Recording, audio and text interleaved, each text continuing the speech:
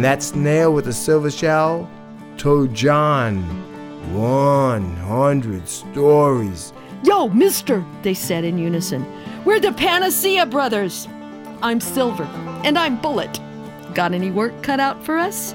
We love stories! It's time for the Apple Seed, filled with stories for you and your family. All kinds of tales from all kinds of tellers. We've been bringing you tall tales and fairy tales, folk tales and personal and family tales since 2013.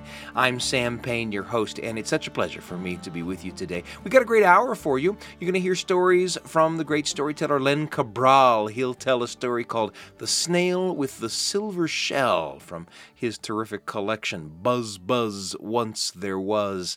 You'll hear a performance of a story called Li Chi Slays the Serpent, a story told for you by the wonderful Beth Horner.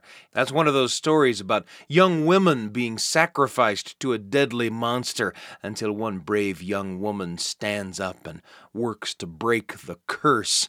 You know the type of story I mean, and it's coming up on the Appleseed. You'll also hear a conversation with our friend Rod Gustafson, who's seen a film or two, and we'll talk about a favorite with him a little later on in the hour.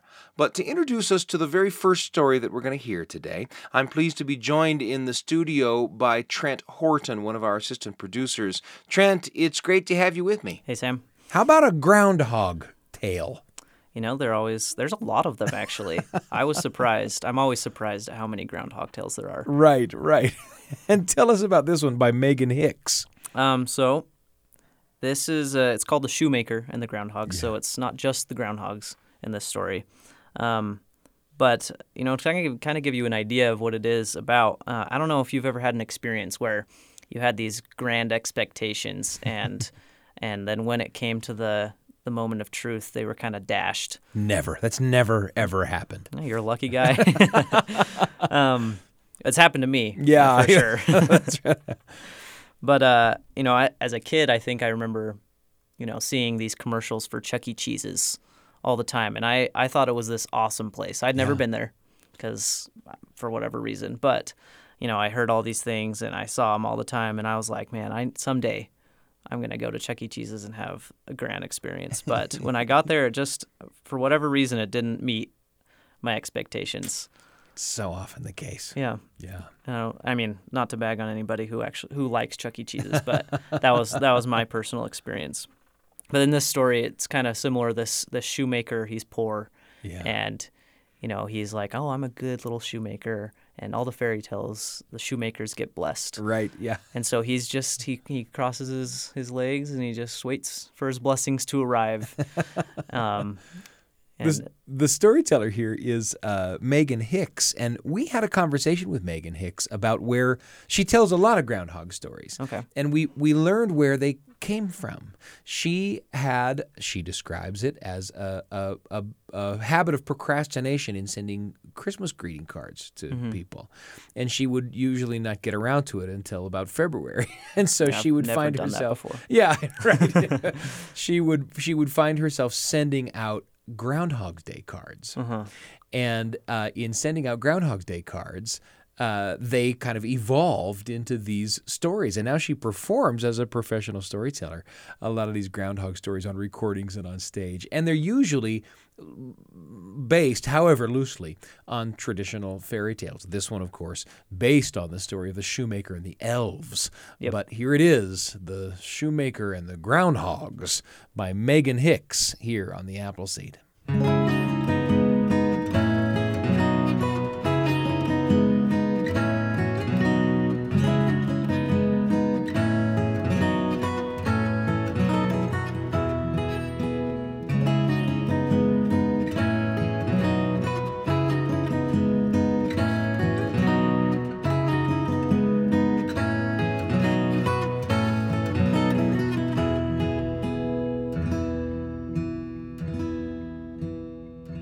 Long ago, in a kingdom far away, there lived a shoemaker who, through no fault of his own, had fallen upon hard times. One day he said to his wife, "Wife, I'm down to my last scrap of leather. There's just enough here for a weensy little pair of baby shoes." His wife said, How unfortunate. I'm just cooking up our last handful of beans. Well, I guess early retirement isn't going to be all bright lights and glitter now, is it? But in his heart, the shoemaker knew that he was the protagonist in a fairy tale. So he slept soundly, untroubled by worries of what the morrow might bring. Next morning, upon arising, he hurried to his workbench and found the bits of leather he had cut out the night before, sitting right where he had left them. He sat down, adjusted his bifocals, and got to work. From time to time, he scanned the corners of the room to see if he might detect the movement of little elves scuttling in the shadows. Nope, just cobwebs. Sighing, he bent once more to his task. At the stroke of noon, however, as his wife was serving up the last of their beans, there came a rapping at the door. Ah, he thought, this bodes well. He assumed his most casual air and opened the door to welcome this bearer of good tidings, this maker of magic, this enchanted meal ticket that comes to all good shoemakers who, through no fault of their own, hit hard times. "Goodness gracious, what have we here?" he queried heartily. "I'm Clive. I'm Lucy." "Well, that tells me who you are," said the shoemaker, "but I want to know what you are, really." "What?" said Lucy. "You never saw a groundhog?" Yes, of course, I know what groundhogs look like, but tell me, what were you before?" "Before what?" "Before the witch or the wizard or the ogre turned you into groundhogs." "We've always been groundhogs." The shoemaker remained unconvinced. It was a good thing he had read a few fairy tales and felt familiar with the drill. "Well, whatever you are, do come in. Make yourselves at home. Seriously. Mi casa es su casa. Seriously." "Seriously?" said Clive. "Seriously." "Well, that's awful generous. All right, then. I'll just go grab the luggage." From behind the privet hedge, the groundhog retrieved 2 miniature Samsonite suitcases. The 2 groundhogs waddled in and extended their furry paws to the shoemaker's wife. "Enchanté," she said. "Husband, isn't this special? Just when we were feeling glum, here come 2 lovely groundhogs to cheer us up. Tell me, darlings, are you hungry? We have a nice pot of beans." Thanks, I'm good right now," said Clive. "Yeah, me too," said Lucy. But you've got to eat something," said the shoemaker. "You have to eat at least half of the last of our food. Otherwise, the magic won't work." "What magic?" asked Lucy. "Oh, come, quit being coy. I know why you're here." "No, you don't," she said. "Indeed I do," said the shoemaker. "You are here because I have, through no fault of my own, fallen upon hard times. You are here to, by some beneficent magical means, bail me out of these dire straits." "Whoa," said Clyde. "Get a grip. Actually, you want to know the real reason we're here? The real reason we're here is because our burro got buried under the new Walgreens parking lot." Lucy said, "We, too, have fallen upon hard times, through no fault of our own." Clive continued, "Yeah, so that offer you made, mi casa es su casa, make yourselves at home, man, that is so sweet. I'm going all verklempt."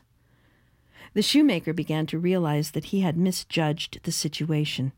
Totally. "You really are groundhogs, then?" he asked. "What have we been telling you?" said Lucy. "What else could we be?" "Elves? Under an enchantment? That's sort of what I was expecting today. You know, nimble fingers, opposable thumbs, manual dexterity." At that very moment, there came another knock. This time, the shoemaker's wife answered the door and ushered in a pair of exactly the sort of elves the shoemaker had been expecting. "Yo, mister," they said in unison. "We're the Panacea Brothers. I'm Silver, and I'm Bullet. Got any work cut out for us?" They wiggled their little fingers at him and gave him 2 tiny thumbs up.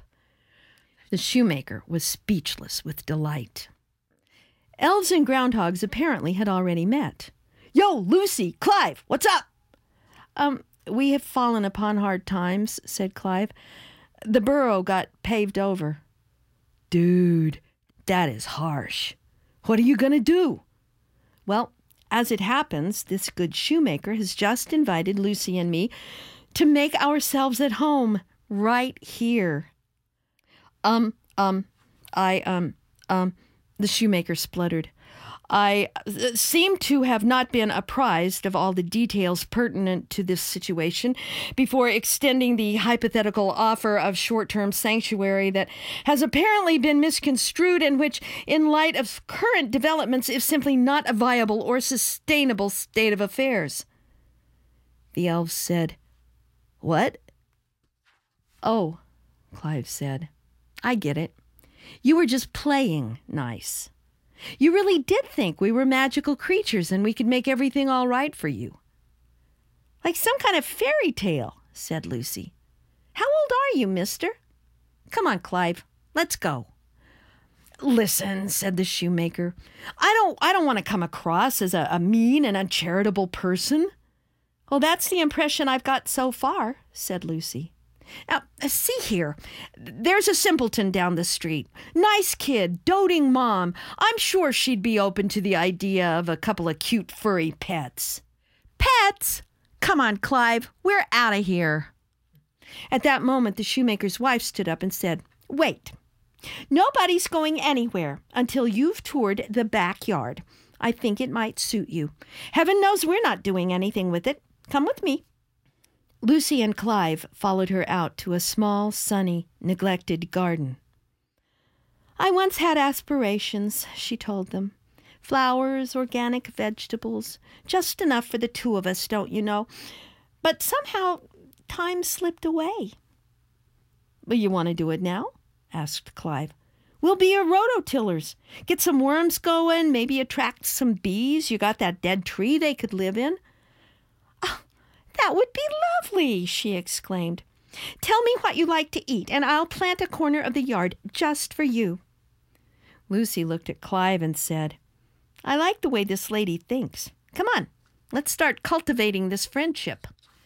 Meanwhile, inside the house, the Panacea brothers were making a hash of the shoemaker's last weensy little pair of baby shoes.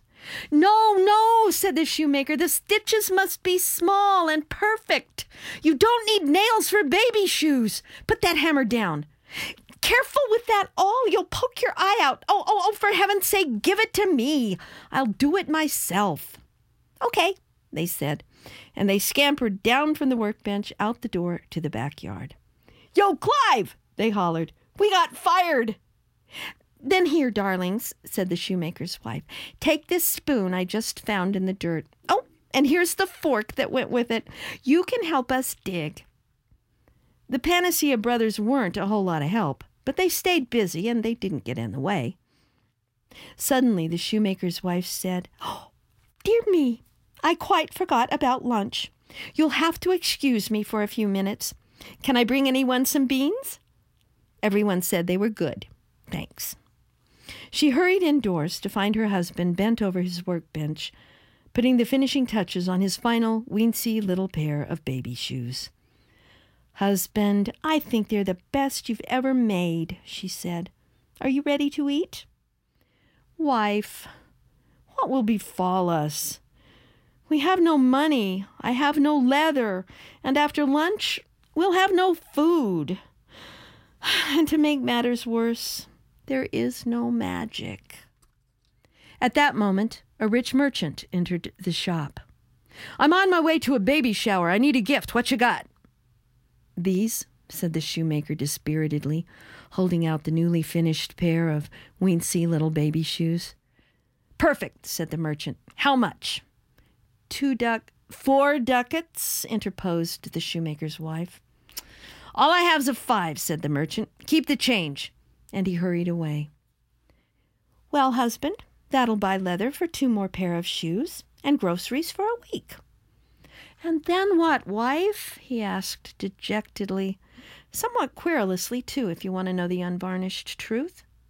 "Well, you'll sell those shoes. I'll buy some more groceries. We'll make it through another couple of weeks, and before too long we'll have flowers and honey and organic vegetables." "Hand to mouth," said the shoemaker. "We're living hand to mouth. I was hoping we'd live happily ever after." "Well, husband," she said, "if this were a fairy tale, we might have."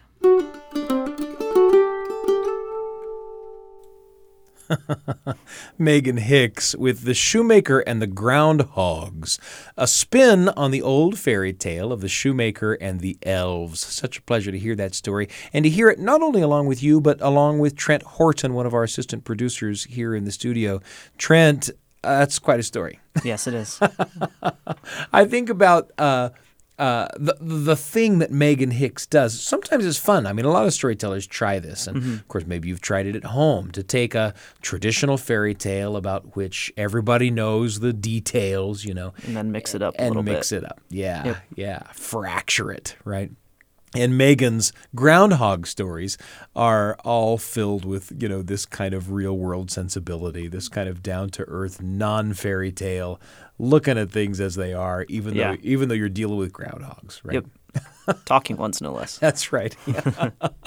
A pleasure to hear this tale, The Shoemaker and the Groundhogs, told by Megan Hicks. There's a lot more coming up on the Appleseed. Trent, thanks for joining me. Yeah, thanks for having me. Stick around. I'm Sam Payne. You're listening to The Appleseed. We'll be back in a moment. Welcome back to the Appleseed. Here's Sam Payne. It's so great to have you with me on this hour of the Appleseed. A moment ago, Megan Hicks with The Shoemaker and the Groundhogs, just one of many fairy tales that she has fractured by making them about groundhogs. A pleasure to hear from Megan Hicks. Coming up, stories from Len Cabral and Beth Horner. But first, since we know that the sharing of memories can often be a spark that ignites a memory or a story for you that you can share around the kitchen table or the living room with the people that you love. We like to share memories here on the show. Here's one of mine about reading about elephants. It's today's entry in the Radio Family Journal. The Radio Family Journal with Sam Payne. A tiny little story for you and your family, right when you need it, on the Appleseed.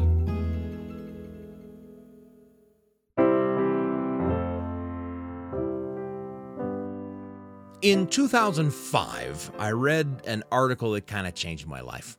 It wasn't a self-help article or an article about a new diet or a way to get rich quick. It wasn't anything like that. It was an article about moving elephants in Kenya. In Kenya, in 2005, they were moving elephants. I figure that must be about the hardest thing there is, moving an elephant. Moving them has to be done, of course, whole. You can't do it a bite at a time the way you'd eat an elephant. You know the old adage about how you eat an elephant a bite at a time? Weird adage. Anyway, who's going to tell an elephant to get in the truck if he doesn't want to go? Well, in 2005, they were moving hundreds of elephants to a distance of about 400 miles away from where they then lived to keep them from interacting dangerously with the humans of a place called Shimba Hills. One might think that the humans, for their size, might be easier to move than the elephants, but moving the elephants was no cattle drive. Each elephant had to be sedated, hoisted as gently as a 10-ton sleeping baby can be hoisted onto a big truck using an enormous winch, and taken on a long, sleepy drive to its new home, where it and its neighbors would be protected from poachers by watchful, gun-toting wardens. And the whole project had been earmarked, and these are elephant-sized ears, to cost $3.2 million. Along with the article I read, there were pictures of the first bull elephant being prepared for transport, sleeping soundly under sedation, its giant legs poking almost comically into the air, tended by a small army of vigilant and sober veterinarians and rangers and engineers. There were no pictures of the enormous bull elephant on the truck or in transit to its new home. And there are no pictures because the elephant never made the trip.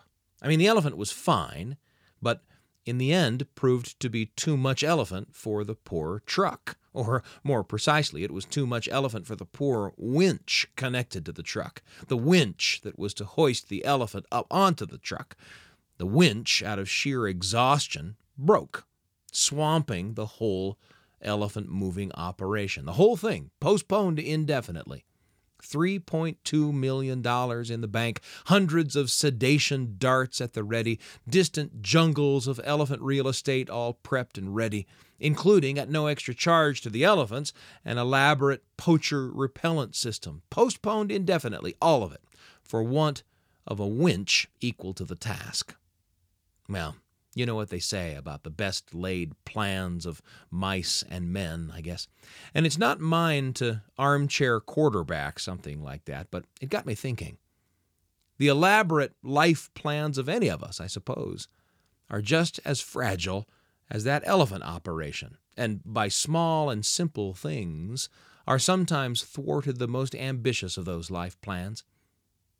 I know a guy who, if you ask him how he's doing, replies, "Fantastic, but I'm improving," which is a fun way to answer that question. I'm a little more cautious myself. People who have asked me how I'm doing have known me to answer, "Good so far, but anything could happen."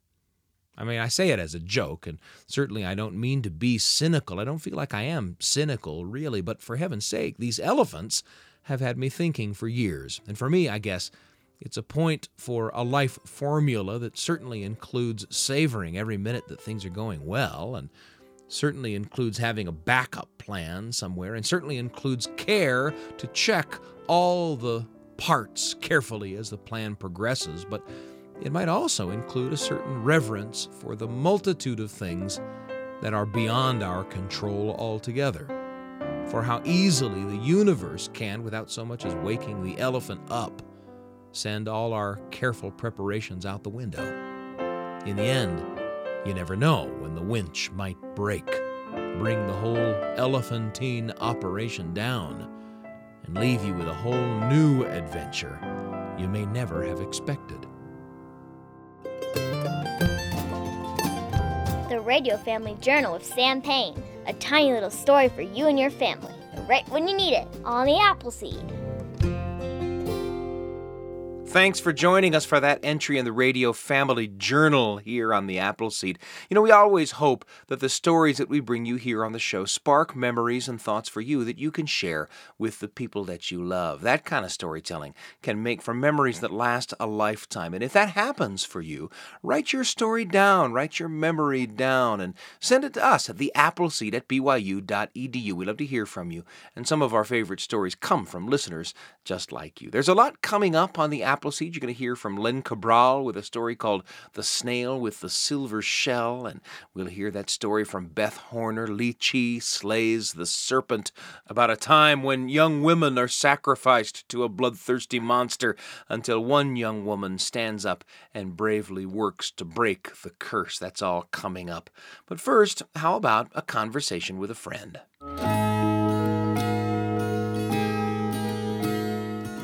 Great stories come into our lives in so many ways. Through the books that we read, the meals that we share, the songs that we love, and the films that we choose to see. And talking about some of those ways in which great stories come into our lives is something that we love to do with friends. I'm thrilled to be joined in the studio by a member of our radio family, Rod Gustafson. Rod, it's great to have you with me. Oh, it's always good to be here with you, Sam. Now, I gotta tell you, Rod and his wife have for many, many years made a profession of reviewing films for families. And of course, down at the bottom of that is just a love of all these great films and certainly a wealth of experiences that comes with watching them, right? Yeah, a love for about 5% of those 5,000 movies we watched. Yes, Right. It's like panning for gold. But I'll tell you, the film that we're going to talk about today is a classic. Well, this one is a classic, and because I reviewed movies for parents and families for so long, I always have to put this little disclaimer in front of it. American Graffiti does have some content in it that you probably should preview before you share it with your teens and probably not share it with your children. But this really is a landmark movie. Many people know that this is one of George Lucas's very first films. It was filmed on a teeny-weeny little budget. George grew up in a city called Modesto, California. Actually have in-laws from there now, which is amazing to me. But for me, again, and I know our listeners have heard me say this so many times, but I grew up in a little pokey town in the Canadian prairies. I used to dream of California. My parents would go to California for holidays, and anything to do with California just had me. So when American Graffiti came out, I was about 13 years old, I think. And I went to see it, and then I went back again. And of course, no VHS tapes or anything. This is even before that. No, those days when seeing a movie was such a remarkable experience it was. Yeah, in the Monarch Theater in Medicine Hat. And knowing that you had to hang on to that experience because you were never going to get it again. And it just got better and better in your brain as the years went by. Anyway, in this city of Medicine Hat, Alberta, we used to spend a lot of time. People would cruise around. It was one of the hottest cities in Canada, which means it got above freezing in July. Actually, a little more than that. And so when I was 16, after I saw American Graffiti, I just wanted to go cruising. And that's what I did. My high school grades just plummeted because I was driving around the block. But the most important part of American Graffiti for me, and I'm going to give spoiler if you haven't seen it, but there's this mysterious disc jockey that one of the main characters, Kurt, played by young Richard Dreyfuss, he wants to find out who Wolfman Jack is. And of course, Wolfman Jack is and was, I should say, a real radio personality. Sure, iconic. And so towards the end of the movie, he finally finds the disc jockey he's been listening to in this little dumpy radio station out in the desert. And there's this great scene at the end of the movie. And that is the scene that just burned into my brain and caused me about once a month after school to walk down to the local radio station, talk to the program director and say, do you have any openings? And this wonderful man, Pat O'Connor was his name, he would take me into a studio and rip off a piece of wire copy and put it down for me and say, here you go, load up a little piece of reel-to-reel tape and let me do my thing. And then he'd say, thanks so much, Rod. I'll get in touch with you. And I did this probably throughout, probably about 7 or 8 times. And then one day, Pat phoned me at home, of course, no cell phones, and said, Rod, I was talking to my friend who manages the television station. You should go see him. And lo and behold, I got a wonderful job, not with my voice, but pushing buttons. And that's when I got into broadcasting. I was 15 years old and I've never looked back. But it was just American Graffiti and seeing Wolfman Jack. And it wasn't even Wolfman Jack as much as just the whole, you get to be on the radio, you get to talk to people, you get to play records and everything else. And that just bit me. I was sold. So the people that you hear, you know, I think about the people that I heard on the radio when I was a kid. And these were kids who, these were guys who just, lived in the town over. They're just regular folks. But in your mind, they are superstars. Oh, yeah. And that, obviously Wolfman Jack was a superstar, but within the context of the story of American Graffiti, he's the local DJ. Yeah. And I just love the scene. Let's give it away a little bit more, where Richard Dreyfuss finally finds him, and he's just this kind of dude wearing a tacky Hawaiian shirt like I have on right now. And he's eating popsicles because the air conditioner broke down. Yeah. And, that's a lot like the television station, radio stations where I grew up in this little town where they were, they were built back in the earliest days of broadcasting, and they're just barely strung together. But when you listen to it, it's just a magical world, the magical world of broadcasting. And that was seeing Wolfman Jack in American Graffiti was where really that connection was made for me. And here you are, and in a broadcasting career. Do you remember, I'm going to put you on the spot, do you remember the first time we met? When you and I met? Yes.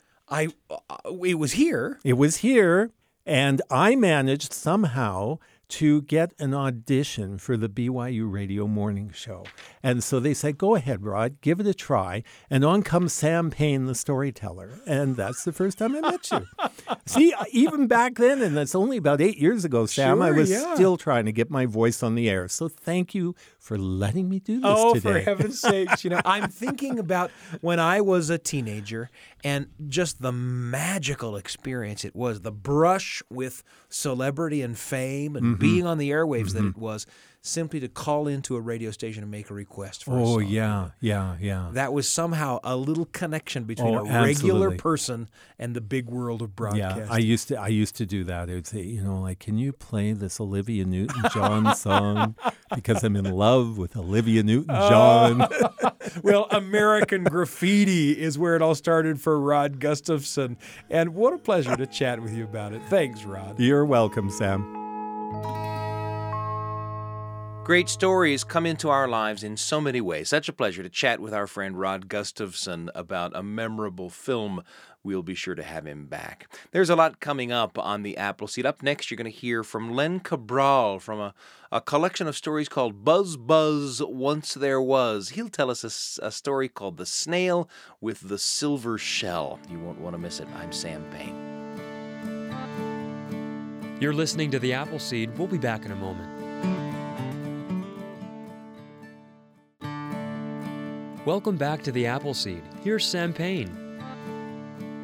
It's such a pleasure for me to be with you on this hour of the Appleseed. A moment ago, a conversation with our friend Rod Gustafson about a memorable film. And at the top of the hour, you heard The Shoemaker and the Groundhogs, a fractured fairy tale from Megan Hicks. Now, up next, we've got a story from Len Cabral. It's a story called The Snail with the Silver Shell. And in this story, a boy was always made fun of for being boring. That is, until he happened upon a snail with a silver shell. The snail had some amazing stories to tell, at least 100 of them. And here's the story. The Snail with the Silver Shell, told for you by Len Cabral, here on the Appleseed. Buzz, buzz, once there was a little boy, and his name was John. And John couldn't do anything right. Whenever John played baseball, he always made the first out. Whenever John played tag, he was always it. Whenever John played hide and seek, he was always the first one found. John couldn't do anything right. Well, it was summertime, you see. School had just closed. It was the beginning of summer vacation. And John was sitting on his porch with his friends. They were sitting on the steps and on the railings and on the lawn. And you know what the boys and girls say. As soon as school closes, the first thing they say, there's nothing to do. It's boring. There's nothing to do. And John, he was kind of bored, He didn't want to play baseball. He'd make the first out. Or tag, he'd be it. Hide and seek, he'd be found. So John thought he'd run away from home. So John, he ran across the street and down the street into a field. And then John thought he'd rest for a little while and run further away later. So John sat down on the grass and he leaned up against a tree. And that summer sun was shining on John's face, and it lulled John to sleep. And as John was sleeping, a little snail with a silver shell crawled across the grass, and that snail with the silver shell crawled up John's arm and over John's shoulder. And that snail with the silver shell crawled up to John's neck. And that snail with the silver shell crawled up to John's ear. And that snail with the silver shell said, "John, I know you, John. You're a good boy. You just can't do anything right. But John, I'm going to tell you 100 stories that no one else has ever heard, John. And John, you can share those stories with your friends. And that snail with the silver shell told John 100 stories that no one else had ever heard. And as John was laying in that field, a bumblebee flew right by John's ear and went, buzz, buzz, once there was. And John opened his eyes just in time to hear his mother's voice come floating by. John, John. It was supper time. John forgot all about running away from home. John went back home. He had a nice big supper. And after supper, John sat on the steps, and his friends came over, and they sat on the railings and on the porch and on the lawn. And you know what they say in the summertime? There's nothing to do. It's boring. There's nothing to do. And John said, I could tell you a story. What, John? I said, I could tell you a story. Hey, John's going to tell us a story. Go ahead, John. We're listening. Go ahead, John. And John told them a story, and they said, wow, John, that was really good. Do you know another one? And John told them another story, and they said, John, that was awesome. Do you know any more? John, that was far out. Do you know any more? And John told story after story after story. And it started getting late, and the sun went down, and the moon came out, and the stars came out, and their parents came out looking for them. And they sat down and listened to John tell stories too, until the mosquitoes came out. Then they all went home. But the next morning, all John's friends came back. And John told stories all that day, and the following day, and the day after that, and all that week and the following week. John told story after story after story. And then one day, John started to tell a story when a little girl raised her hand. She said, excuse me, John, but you already told us that story. Don't you know any others? John said, no, I don't know any other stories. I told you all the stories that I know. I don't know any other stories. You don't know any other stories? John is boring. John is boring. John felt terrible. John thought he'd run away from home, go find that snail with the silver shell. So John, he ran down the street into that field. He was looking everywhere for that snail. He looked in the bushes. He looked under logs. Oh, he looked up in the trees. He was looking everywhere. And then John thought what he'd do is rest for a little while and see if he could find that snail later. So John, he sat down on the ground and leaned up against a tree. And that summer sun was shining on John's face. He got a little tired, and he put his hand down on the ground, and it landed on a flat rock.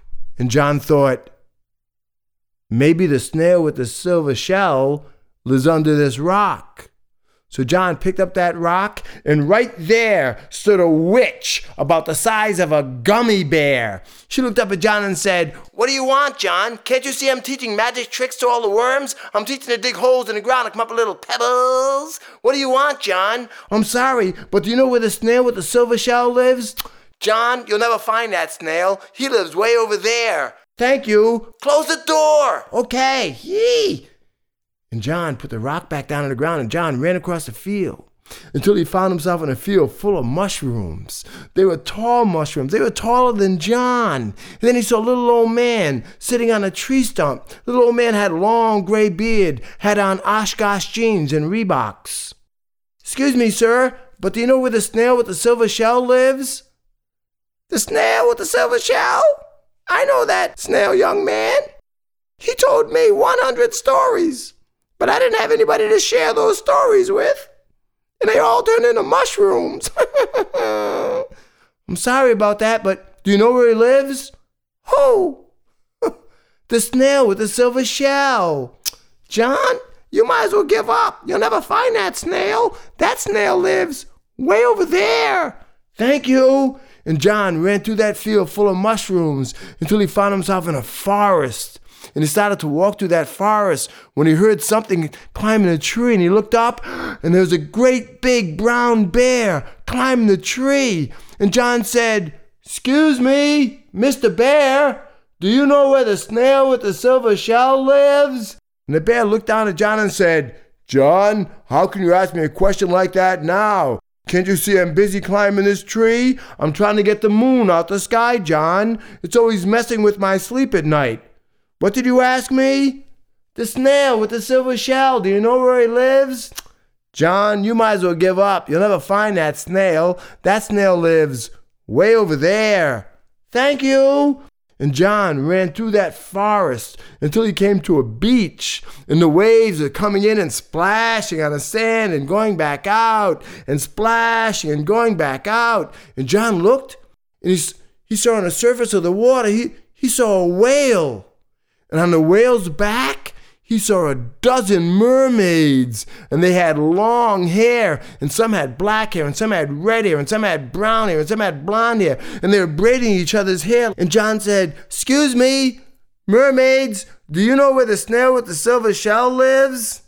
And the mermaids looked at John and said, John, before you find the snail with the silver shell, you have to do something very good. What is it? I'll do anything. We can't tell you. And the mermaids dove into the water and they started to swim away. And the whale dove up in the air and came down with his mighty tail. Splash! Got John soaking wet. Well, John, he walked along that sandy beach until he came to a field. It was a hilly field, a long, long, open, hilly field. And he saw a little white spot way across the field, about the size of a golf ball. Well, Johnny ran across that field, and when he got there, it wasn't a golf ball at all. It was a furry little bunny. Hi, bunny, said John. Ooh, you startled me, said the bunny. You startled me. I'm lost, Johnny. I'm lost. I've really done it to myself this time. I'll never find my way home, Johnny. I'm really lost now. Well, wait a minute. Where do you live? Maybe I can help you find your way home. You'll never be able to help me find my way home, John. You don't know where I live. I live in a field full of mushrooms, John. It's on the other side of a forest. You're going to walk by a beach and across a field. You'll never know where I live, John. Come on. I know where you live. I'll bring you there. And John scooped up that bunny and cradled it in his arms. And John walked back across that field. And he walked along the beach. He looked out in the water, and the whale was back on the surface of the water, and the mermaids were on the whale's back, braiding each other's hair, sort of winking at John. And then John, he walked into that forest, and the bear was still climbing the tree, trying to get the moon out the sky, because it messed with his sleep at night. And then he walked into that field full of mushrooms, and he saw that little old man sitting on a tree stump with a long gray beard, had on Oshkosh jeans and Reeboks, and right next to the tree was a mother bunny. And John said, excuse me, Miss Bunny, is this your baby? Indeed it is, Johnny, indeed it is, whoopee! And the mother bunny ran over and squeezed that little baby. Ooh, ooh, ooh, ooh, ooh, ooh, ooh, ooh. Excuse me, mother bunny, but do you know where the snail with the silver shell lives? Oh, yes, John. You go right down that path over there, John. You step over a log. You turn around 3 times. You take 3 steps to your left, 3 steps to your right. Turn around again, and you'll be facing a wall, John. John, when you face that wall, say, buzz, buzz, once there was. And John, that wall will open up. And there'll be a long corridor. You walk down that corridor, John. The snail lives down there. But John, be very careful, because down there lives a fire-breathing dragon. Would you like a salad? But John was already gone. He went down the path. He stepped over a log. He turned around 3 times. He took 3 steps to his left, 3 steps to his right, turned around once again. He was facing a wall, and he said, buzz, buzz, once there was. And that wall started to open up. And there was a long corridor. And John started to walk down that corridor, trying to be as quiet as possible. When all of a sudden, out of nowhere, came a fire-breathing dragon. Ah, John, I'm gonna eat you up. John. Wait, don't eat me up. I'm looking for the snail with the silver shell. He told me 100 stories. I don't know any more. My friends think I'm boring. I need some more stories. I know that snail, John. He told me 100 stories too, but he won't tell me anymore, John. I'm gonna eat him up too. But first, I'm gonna eat you up.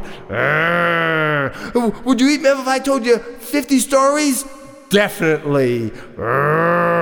Would you eat me up if I told you 75 stories? Yes. Would you eat me up if I told you 100 stories? Maybe. Maybe not. And John told that fire-breathing dragon 100 stories. Hey, John, you're all right. I was only fooling about that eating up part. The snail's right around the corner there. Go ahead. And John walked around the corner, and there was a snail. And John said, "Oh, snail, I'm so glad I found you. Listen, I told your stories to my friends. They really liked them a lot. But now I don't know any more stories, and they think I'm boring. Can you tell me some more stories, huh?" And the snail looked at John and said, "John, I told you all the stories that I know. I don't know any more stories, John. John, you have to make up your own." "My own?" "Yes, John, your own." My own? My own? My own? Just then, a bumblebee flew through the air over to John's ear and said, "Buzz, buzz, once there was a little boy whose name was John." And John opened his eyes just in time to hear his mother's voice come floating by. "John! John!" It was supper time. John's stomach was grumbling. John looked around. He hadn't been anywhere. John was dreaming. And John got up and he ran all the way home and he had a nice big supper. And after supper, he sat on the porch and his friends came over and they sat on the steps and on the banister and on the lawn and they were all sitting around. And you know what they say in the summertime. There's nothing to do. It's boring. There's nothing to do. And they looked at John and said, "Hey, John, do you know any stories?"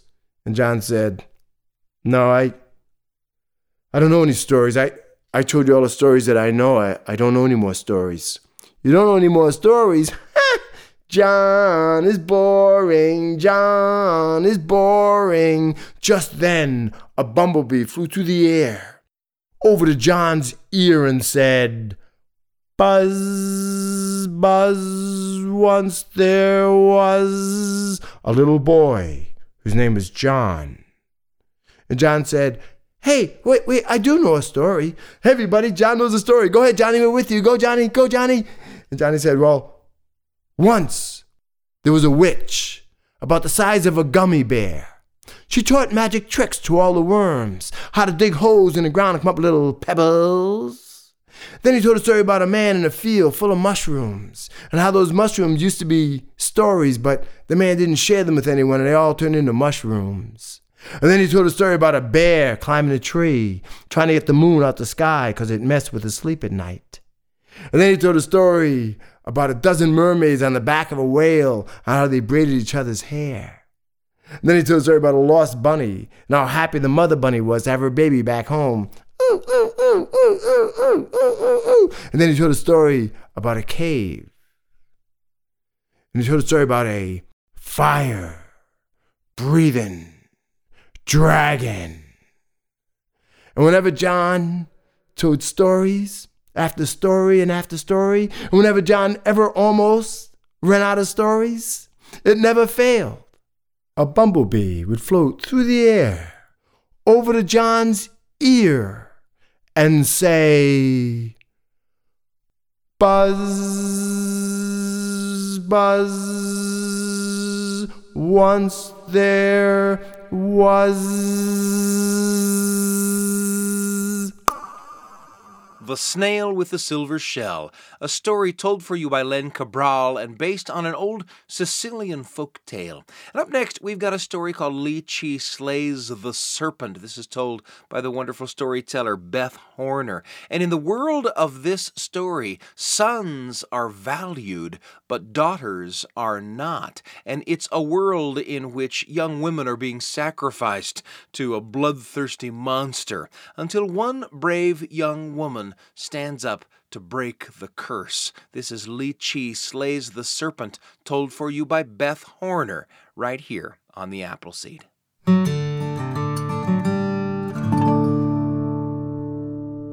In Fukien, in the ancient state of Yue, there stands the Young Mountain Range with peaks that sometimes reach a height of many miles. To the northwest, there's a cleft in these mountains, and it is said that this cleft was once inhabited by a giant serpent, 70 or 80 feet long and wider than the span of 10 hands. It is said that this serpent kept the local people in a state of constant terror. It had already killed many commandants from the capital city and many magistrates and officials of nearby towns. Offerings of oxen and sheep did not appease this monster. But finally, by entering men's dreams and making its wishes known through mediums, it demanded young girls of 12 or 13 to feast upon.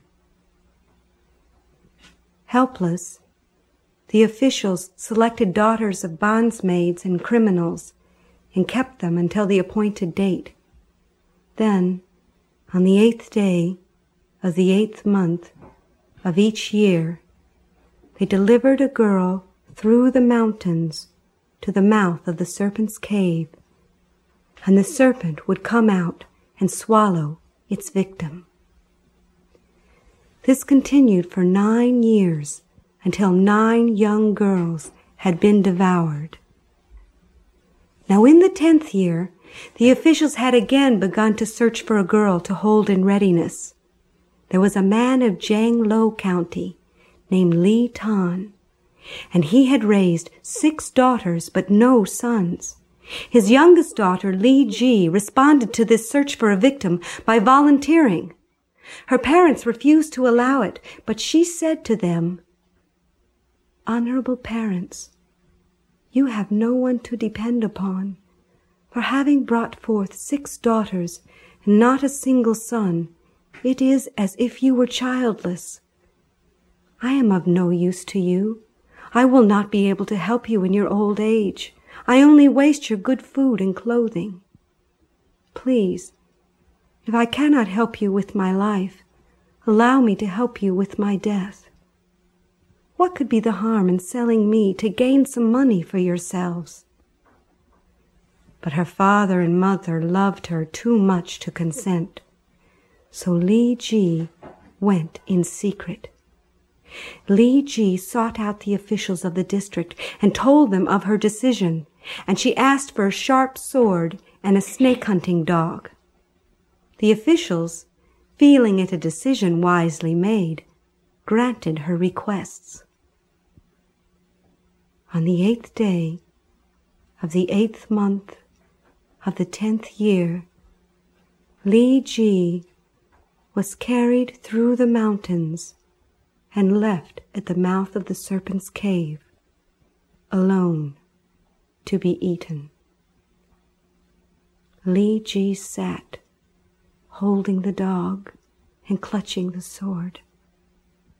And although the serpent did not appear, she could hear it stirring within. Hour upon hour she waited through the night, until finally, at last, at dawn, the serpent appeared, its vast body slithering out of the mouth of the cave, its head as large as a rice barrel, and its eyes like mirrors 2 feet across.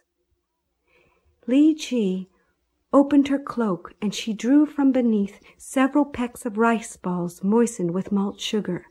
She placed them before the serpent. Smelling the fragrance of the malt sugar, the serpent stopped and opened its vast mouth to eat them. And when it did, Li Ji released the snake-hunting dog, which leapt onto the serpent's back and bit hard into the serpent's scaling flesh. Then Li Ji herself came up from behind and scored the serpent several deep cuts. Her strokes were so swift and so strong that the serpent leapt into the open and died.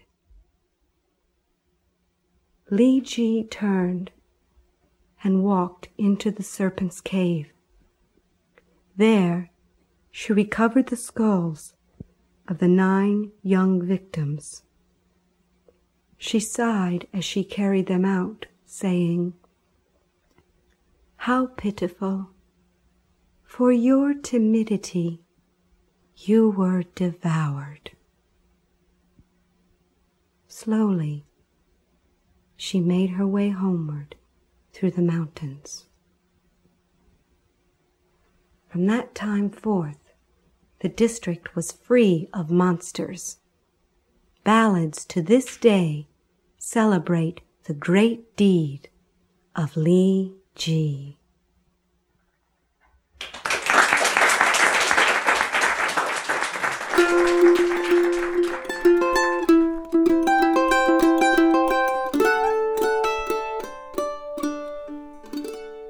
The great storyteller Beth Horner with an ancient tale called Li Ji Slays the Serpent. And pleasure to bring that story to you today. We invite you to join us online at byuradio.org/Appleseed for more. And, of course, Trent Horton wrote this hour. Our audio engineer is Carly Robison. Our producer, Jeff Simpson. I'm Sam Payne. What a pleasure to be with you, and I can't wait to be with you again on the Appleseed. Thanks for joining us for an hour of stories, music, and conversation made for you and your family and brought to you by The Appleseed. The show is a production of BYU Radio. We'll see you next time.